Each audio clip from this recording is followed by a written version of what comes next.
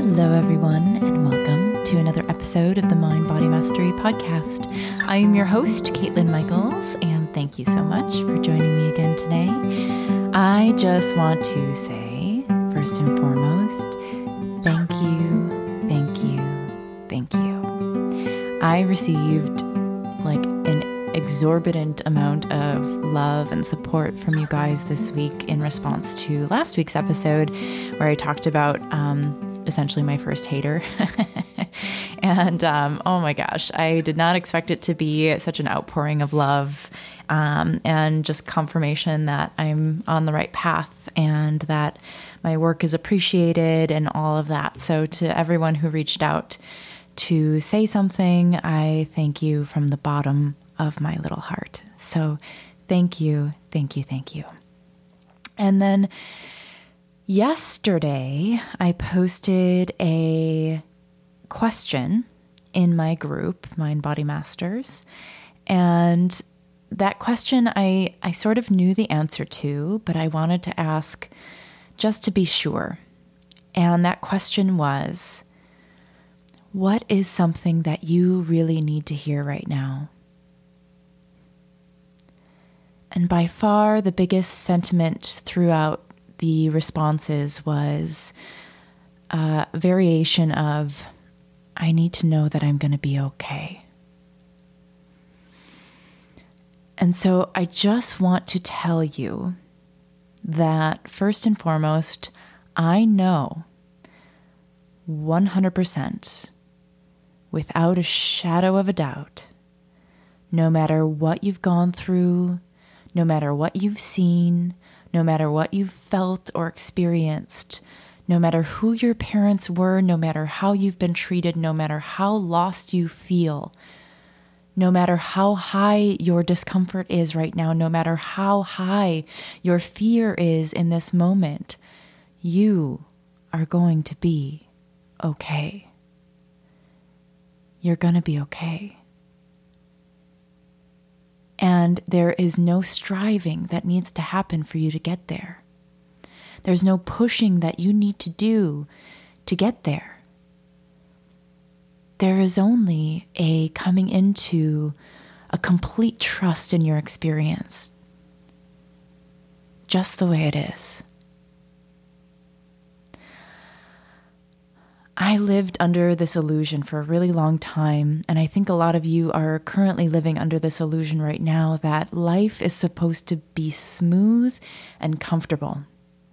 Otherwise, if it's not, then we think that the discomfort indicates that we're doing something wrong, or that we're lost, or that we're off track, or that there's someplace else we need to get to, some piece of enlightenment that we need to achieve in order to finally get to that comfort again. But this deep trust in our journey, this deep trust in our body, this deep trust in our universe, this deep trust in our soul's mission, discomfort or not, is really what we need to be striving for. And if we are living a human life, discomfort is just a part of it. Pain is a part of it. And so there is nothing wrong about your experience right now. And if you're someone who, has been working on this for a very long time, there's a part of you that probably thinks there's something wrong with you because it's taking so long. And there's not. So I need you to begin to deeply trust in your journey. And this deep trust only arises when we no longer fear the pain itself, when we no longer deem our current situation to be wrong. It's not that you're going to be okay, it's that you are okay right now. You're still here. You've survived every single day up until this point. And I want you to know that there is no separation between you and being okay. There's only this thin veil of fear covering up your okayness. And I think it's important to know that this veil of fear isn't your fault. This veil of fear that you have kind of shrouding your freedom, shrouding your okayness, was inherited. Your thoughts of not being okay are simply these repeated patterns of thought that we were all born into. When we emerge from our mother's womb, our mother, for the previous 9 months and however many years before that, had been living a life of fear that she received from her mother. But when she had you in her womb, it was like fear to the nth degree because, oh my gosh, what if I screw up this kid? What if I say the wrong thing? What if I corrupt her? What if I blah, blah, blah, blah, blah? Fear is just a part of being human in a body. Fear is a part of the original fear of not surviving. And depending on what your parents went through and what their parents went through, these fear patterns can be really deeply programmed into us from our ancestral lineage. Because at some point in our heritage, we had ancestors who really struggled to survive here on planet Earth. And the biggest fear that we all have, of course, is the fear of death.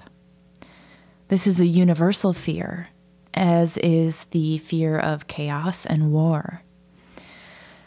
But our deepest fear is the fear of simply not existing, of dying and there just being nothing but darkness and meaninglessness. And this fear runs our planet.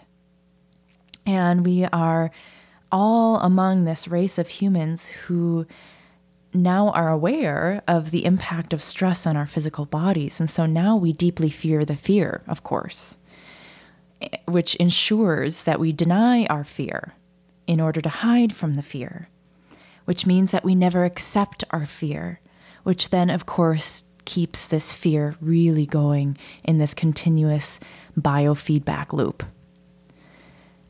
And the good news is, although fear is very real, and we all have it, the things that we fear are illusions. False evidence appearing real, as some people like to say. And the process of accepting our fear just as it is right now, the process of looking at our fears, just staring down the barrel of our fears without constriction, offers us this process of this beautiful unraveling and unwinding of these generational knots and cords that we were born into.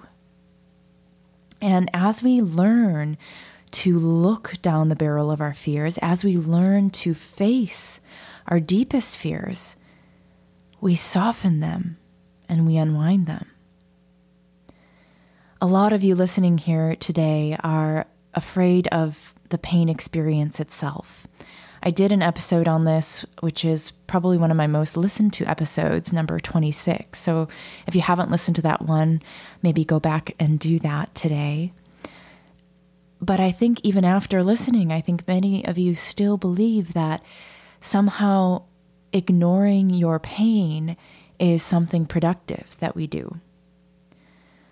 But if you really examine this tactic, you can really see that there is a deep fear of looking at our pain. We mistakenly think that ignorance is bliss, and if we can just ignore the pain hard enough, that it'll somehow disappear. But ignoring produces misery, in my opinion. When we ignore, we are denying a part of us that is really just calling us into the present moment. It's calling forth our attention. And ignoring our pain or ignoring any of our wounds is repression at its finest. And so our pain that we feel is merely a symbol of us ignoring some bigger truth within us, some buried dream. Maybe we've buried a life vision that we keep choosing to ignore because we somehow think that it's too late, or that we don't have any say or impact, or that we don't deserve to achieve our dreams or our visions, or that we couldn't possibly achieve it at this stage in our life. So we settle and we ignore this expansive part of us that wants to keep evolving and growing. And we try to stay comfortable, but obviously we're not comfortable, and we ignore our truth. We ignore our pain. And we ignore our self-expression, our authenticity, because we want to get along and we want to make others happy and we want to people please. And as we try to get along in our families or our society or just in general, we believe ourselves when we say that we're powerless. And we deny ourselves the pleasure of life because we don't believe that we can have what we want. And so as we ignore our deepest desires, as we ignore our truth, as we ignore our innocence, as we ignore our pain, we cut ourselves off from our hearts. As we ignore our fear, we keep fear in our experience. And the only way through this is through a deep acceptance of our experience exactly as it is, right here and now. And that includes a deep acceptance of our truths, a deep acceptance of our shadows, and a deep acceptance of our fear. If we dive directly into the fear, we can reduce it down to its bare essentials. We can notice that the fear is a physical sensation first, and it's deeply entrenched in our bodies. We feel it as constriction in our guts. We feel it as oppression in our chest. We feel it as a swallowing up of the throat. We feel it as a breaking of the heart. It's visceral and it's ancestral. And once you can begin to break it down to this physical aspect, we can stop it before it reaches the mind with all of its stories and all of its loops and all of its what ifs. And if we can just be with that constriction, if we can be with that tightness, if we can be with that sinking feeling in the belly, that lump in the throat, we are at the heart of acceptance. And when we are at the heart of acceptance, it's so much easier to be with the fear.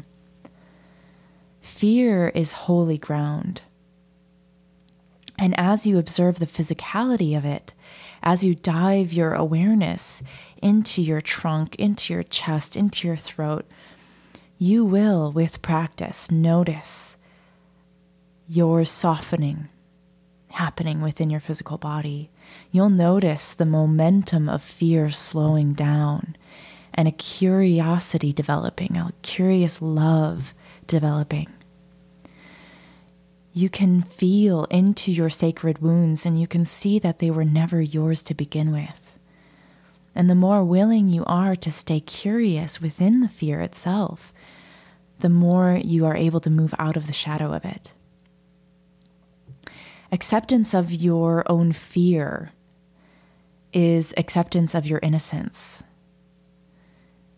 And when you accept your innocence, you can also learn to accept the world around you. And you can begin to see that all of us, every single one of us, are innocent little fear monkeys who just have learned how to be this way through collective conditioning, through societal stories, through generational wounding. And it's all okay. You are okay. Everything in your life, just as it is okay.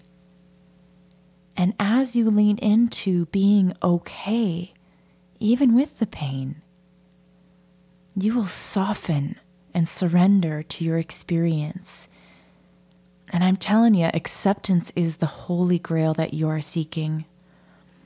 And acceptance isn't something that you try to do. It comes in layers. And it starts with just a simple willingness to look at the fear itself. And you might find one day that you are sick and tired of being afraid all the time. You're sick and tired of being afraid of the sensations. And in your sick and tiredness, you decide to do something pleasurable that you might not have done in ages. Or maybe you decide to just call someone that you've been avoiding because of your pain. Or you decide to be vulnerable to your family for the first time. Or you decide to just be honest with someone about something that you've been hiding.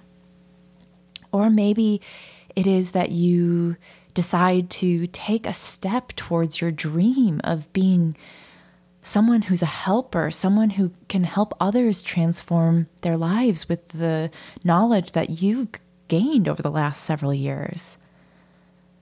Maybe it's that you decide to do something that you don't feel ready to do yet, because that's how you get ready, is you just go do it. Because if you keep waiting to be ready, as they say when you're talking to anybody who's thinking about having a kid, you'll never be ready. You'll never feel ready. And so sometimes you have to just be with the fear and do it anyway. And layer after layer, the more and more acceptance floods into your life. And as you let acceptance kind of keep coming into your life, as you accept yourself, as you accept others, as you accept the world as it is with all of its suffering and joy, what you realize is a natural next step after acceptance is unconditional love. Love of self, love of the other, love of your past, love of your pain, love of your joys, love of your awakenings, love of your darknesses.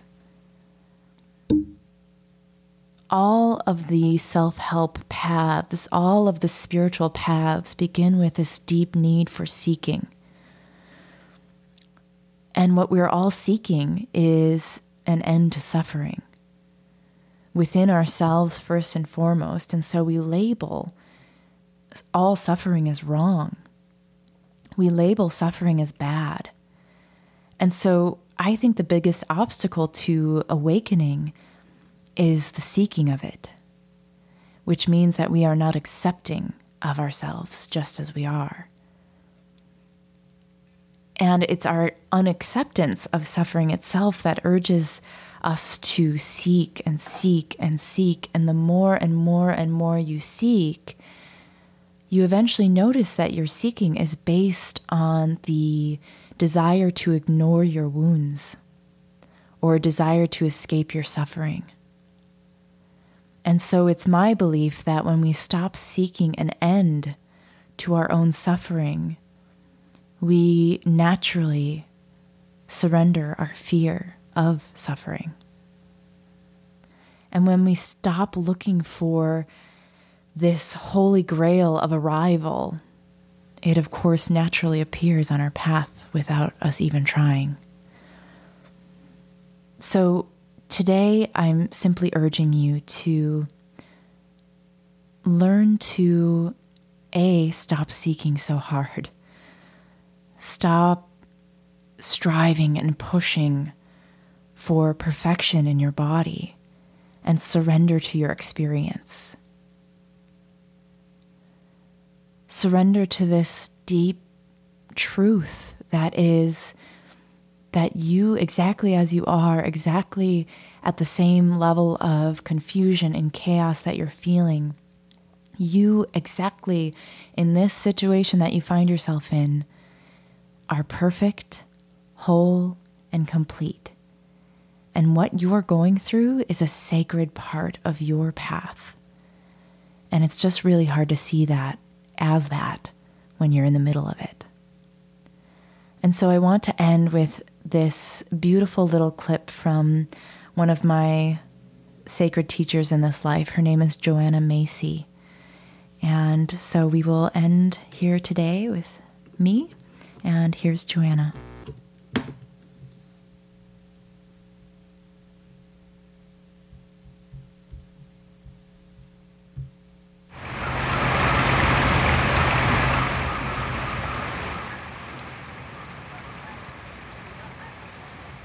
There's a colossal anguish, and it's not an individual matter, but we as a planet people are sick in our soul.